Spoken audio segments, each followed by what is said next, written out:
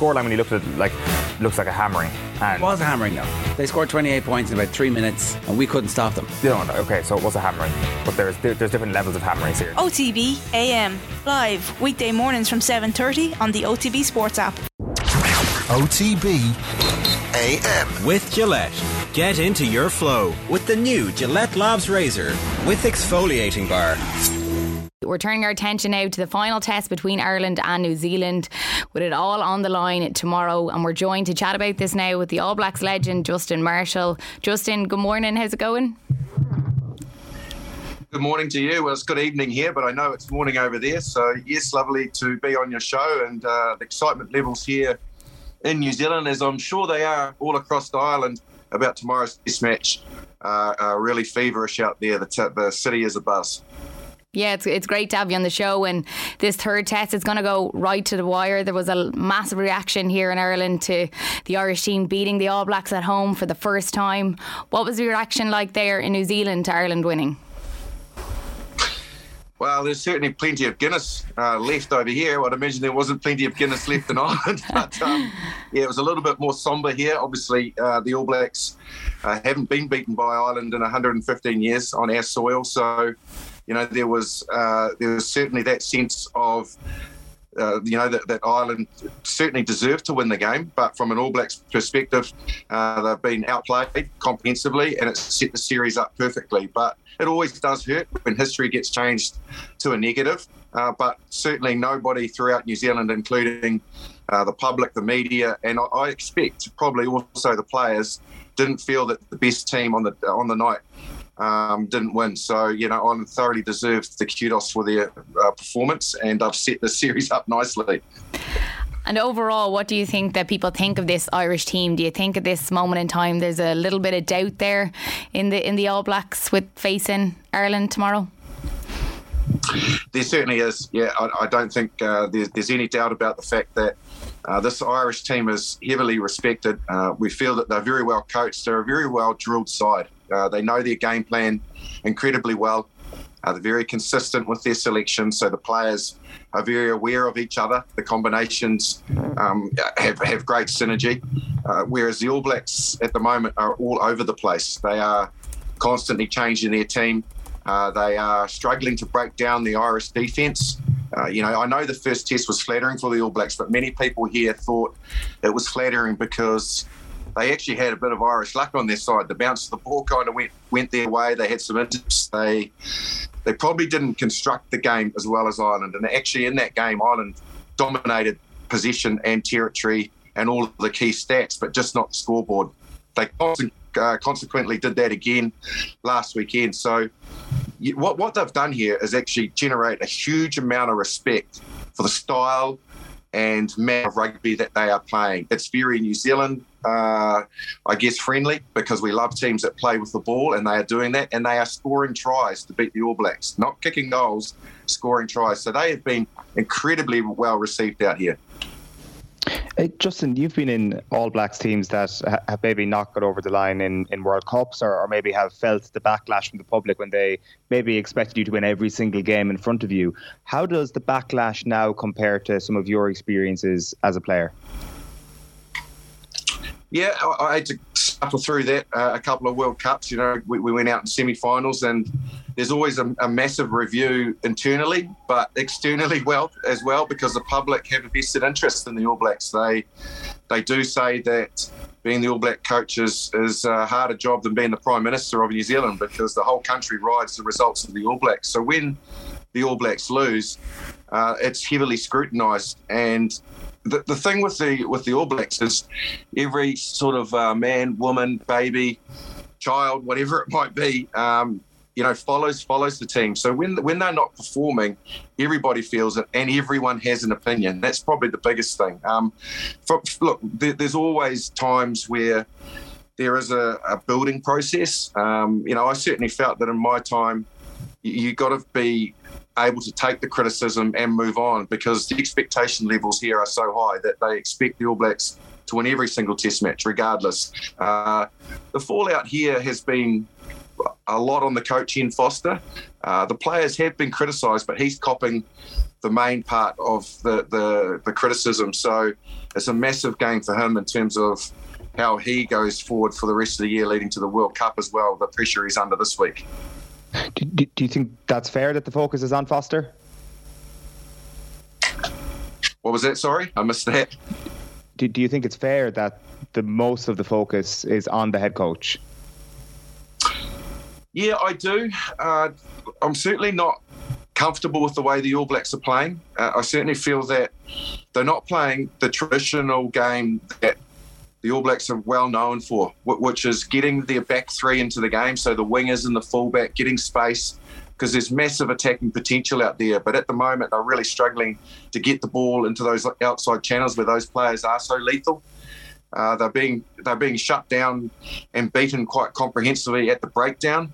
Their set piece has been okay, but I think the criticism is off the back of they don't seem to be going out there and constructing a game like Ireland are, and that's what's impressing everybody with Ireland. They're quite comfortable to go 18, 20 phases with the ball to beat the defence. The All Blacks, after 5-6 phases, if they get stuck, are resorting to kicking the ball away, and that is very much not in our DNA, to kick the ball away because we're lost for ideas.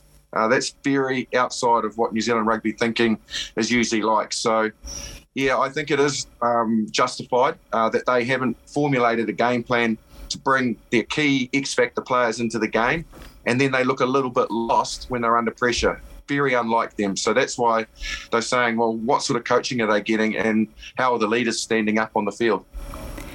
Yeah, it definitely feels that he's a man under pressure at the minute. But to get rid of a coach a year out from a World Cup, it's not ideal preparation. No, it's not. And it won't happen. As much as people are crying for Ian Foster to get the sack, the biggest thing, and everybody knows this within sport, when a new coach comes in, it takes him a little bit of time to establish his culture and his mindset and to galvanise the players in the way that he thinks, and then they get their synergy off that. But also, if you're a new coach coming in, if it was me, for example, you completely wipe the slate. You don't want any of the support staff. So all the other coaches have to go, and everybody is, and all the the other peripheral members of the support staff. You're talking physios, doctors, because a new coach will bring in the people that he trusts and he knows. So you're talking a massive clean out. And in the modern day, with all the rugby we've lost under COVID in the last 2 years, the New Zealand Rugby Union, like many unions, wouldn't have, I don't think, the finances to support getting rid of an entire team and paying them out and then bringing in a new one. So, I'd be very, very surprised if that happens. So we're really hopeful that Ian Foster and the players can get their act together and start playing the type of rugby that we know they're capable of. And there is some changes to the team for tomorrow. Is this the strongest All Blacks team that you've seen yet of the series? You know what? You see, you hit it right on the nail and right on the head there. The problem is there's more changes. And so when you change around key areas of the game, so the midfield is one of them, where they've brought David Havili into the midfield with Rieko Ioane. They've made a change in the back three where Will Jordan's going into the right wing position, and also the loose forwards and the front row. Now, they all are areas where you need combos and players that are familiar with each other. And when you get under pressure, you look to the guy beside you, you know that familiar face, and you've been to the cold face before, and you get on with it. So constantly changing the team is not helping get that rhythm that I'm talking about. Conversely, Ireland, I could have named Ireland's team this week, to be perfectly honest, because it's just so well established, and barring injury, like what Andy Farrell was forced to do with Ringrose, those players know each other so very well. So yeah, look, there's been some changes. People are saying it's a better All Black side, but what worries me is it's a side that's going to take a little bit of time to click again and gel. And they can't afford to do that, because Ireland have, in the first two test matches, come like a bull out of the gate and started so well in the first 20 minutes. And that's when a test match can get away from you. So, look, the players that are coming in are quality players, but I am very wary of the fact that it's more changes in significant positions, and I'm hoping that they find their rhythm quickly, or we could be staring down the barrel even before half-time, which wouldn't be nice. It would be on our end, but yeah, it's funny because we were actually hoping for changes over the last while. Maybe not now coming into the final Test game. You know, obviously there's a lot on the line, but you're dead right in terms of players being aware of each other, being comfortable with each other. You know, you're going to play a hell of a lot better if you're aware who's beside you and certain plays. And there's also exciting times as well with Roger Tuivasa-Sheck. He is set to make his debut. He's got a good story too. Yeah, he absolutely has. You know, started in rugby. He was an age group star, and then rugby snaffled him, as they do with certain players that have massive potential when they're very young, before they really get to grow up in rugby. Rugby league get them at a much earlier age than what rugby identifies them. So he went off, had a very successful rugby league career, both internationally and mostly in Australia. Ended up with New Zealand Warriors, and then left them to get into rugby. Has had a very good season with the Blues. Many were surprised that he got selected. They thought that he was still a bit green and needed more time, but he certainly does have a unique. We've just lost him there, Justin, but we'll get him back in just a moment's time. It was actually interesting. I asked that question on because Roger, he obviously maybe will come on. He'll make his debut this weekend. It'll be a massive moment for him.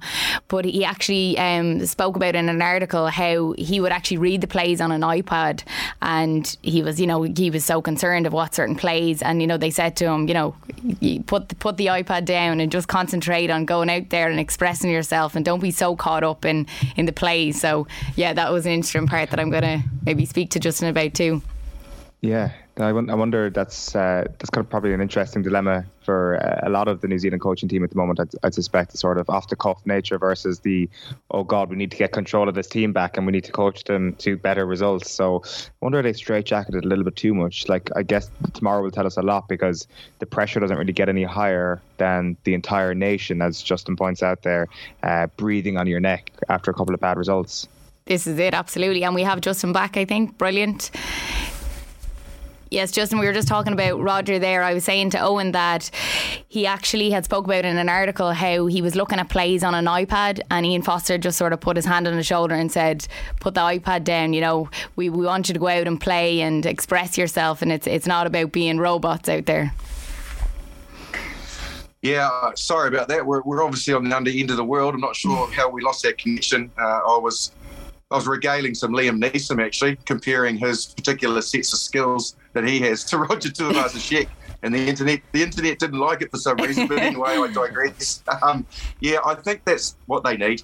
I think they need to show the ability to play on instinct and be not robotic, but be instinctive. If something appears in front of you, break out of the pattern and use your skills. And I'm certainly sure that's why Roger Tuivasa-Sheck has been included in this week's squad, because, pre-contact, his footwork is out of this world. He's super explosive, and he'll be somebody and something that the Irish haven't seen before. So maybe a little lace up the sleeves that the All Blacks have coming off the bench.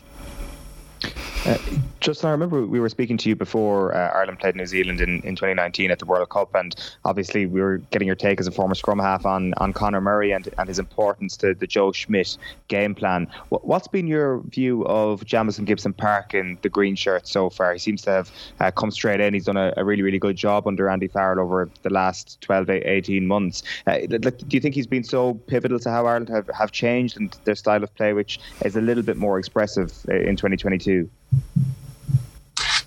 Yeah, I certainly do. I think there's no rocket science behind the selection of Jamison Gibson-Park. He certainly plays his role differently than other halfbacks, and because of that, he brings in a unique style. Like, Conor Murray is still a very good international scrum half and incredibly capable. So they have a 1-2 punch, really, Ireland. I'm quite surprised that Conor's not been getting more game time, but if you notice and watch Jamison Gibson-Park, what he's very good at, a lot of scrum halves will go to the breakdown and they'll clear the ball quickly, like Aaron Smith does. If you keep an eye on Jamison Gibson-Park, what he does is he gets to the ball very quickly, but then he bounces out with a couple of steps. So he actually lifts the ball.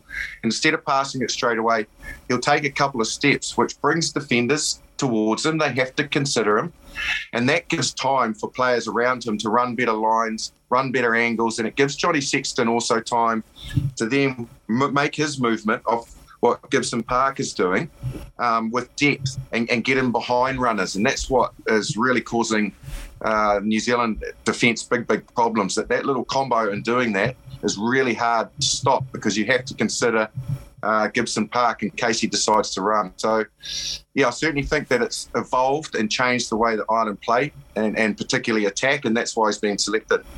Now that might have sounded quite complicated. So if it was too complicated for everybody out there, I do apologise. But you asked me something about scrum halves, I'm going to go in depth. It was my old position. I'd also be interested to hear about Johnny Sexton. Is it the best version of Johnny we've seen at the moment? Yeah, without doubt. How bad is this out here? Many people are saying here at the moment that if we had Johnny Sexton in our side, that would mean him replacing Beauden Barrett. We would be much more organised and would be much more game plan orientated.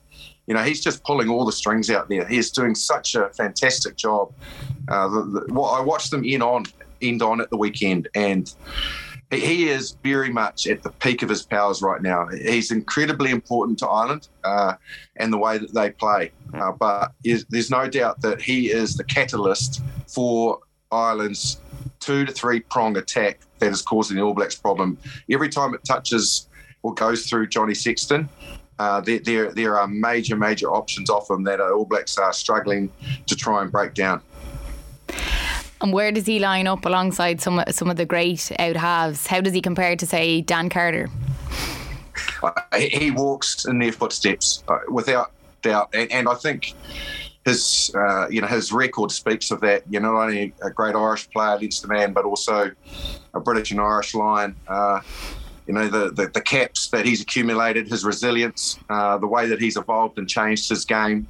He walks in the footsteps of the Carters, of the Johnny Wilkinsons, of the world in recent years. He's very much deserved of that as well. He's a legend of Irish rugby and world rugby, and massively respected here in New Zealand for the way he plays.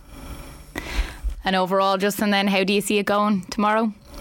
You know what? I had Alan Quinlan on last week on Sky TV, and he absolutely bottled it because I said to him, mate, this is going out to 5 million people. And he said, "Oh no, yeah, the All Blacks will win comfortably this afternoon." It's like, all right, come on, playing up to the crowd. So unfortunately for you guys, I'm not going to play up to the Irish listeners. Unfortunately, I'm going to stick true to my All Black history and say that the All Blacks will get the job done in a very close encounter. But I have to say that. But if I was perfectly honest, I'm not super confident in saying it, but I am saying it. Go ahead, Owen. Well, I was just going to say, Quinny called an Ireland win on our show last week, Justin. Oh, yeah, I'll tell you what, mate. The superlatives that come out of his mouth sometimes are absolutely outstanding. I think I'm catching him for a beer in about an hour, so don't worry. I'll make sure that I know that you've told me that. I'll let him know. Brilliant, Justin. Thanks so much for joining us this morning. Anytime, guys. Thanks very much for having me on. OTB AM. With Gillette. Get into your flow with the new Gillette Labs Razor with exfoliating bar.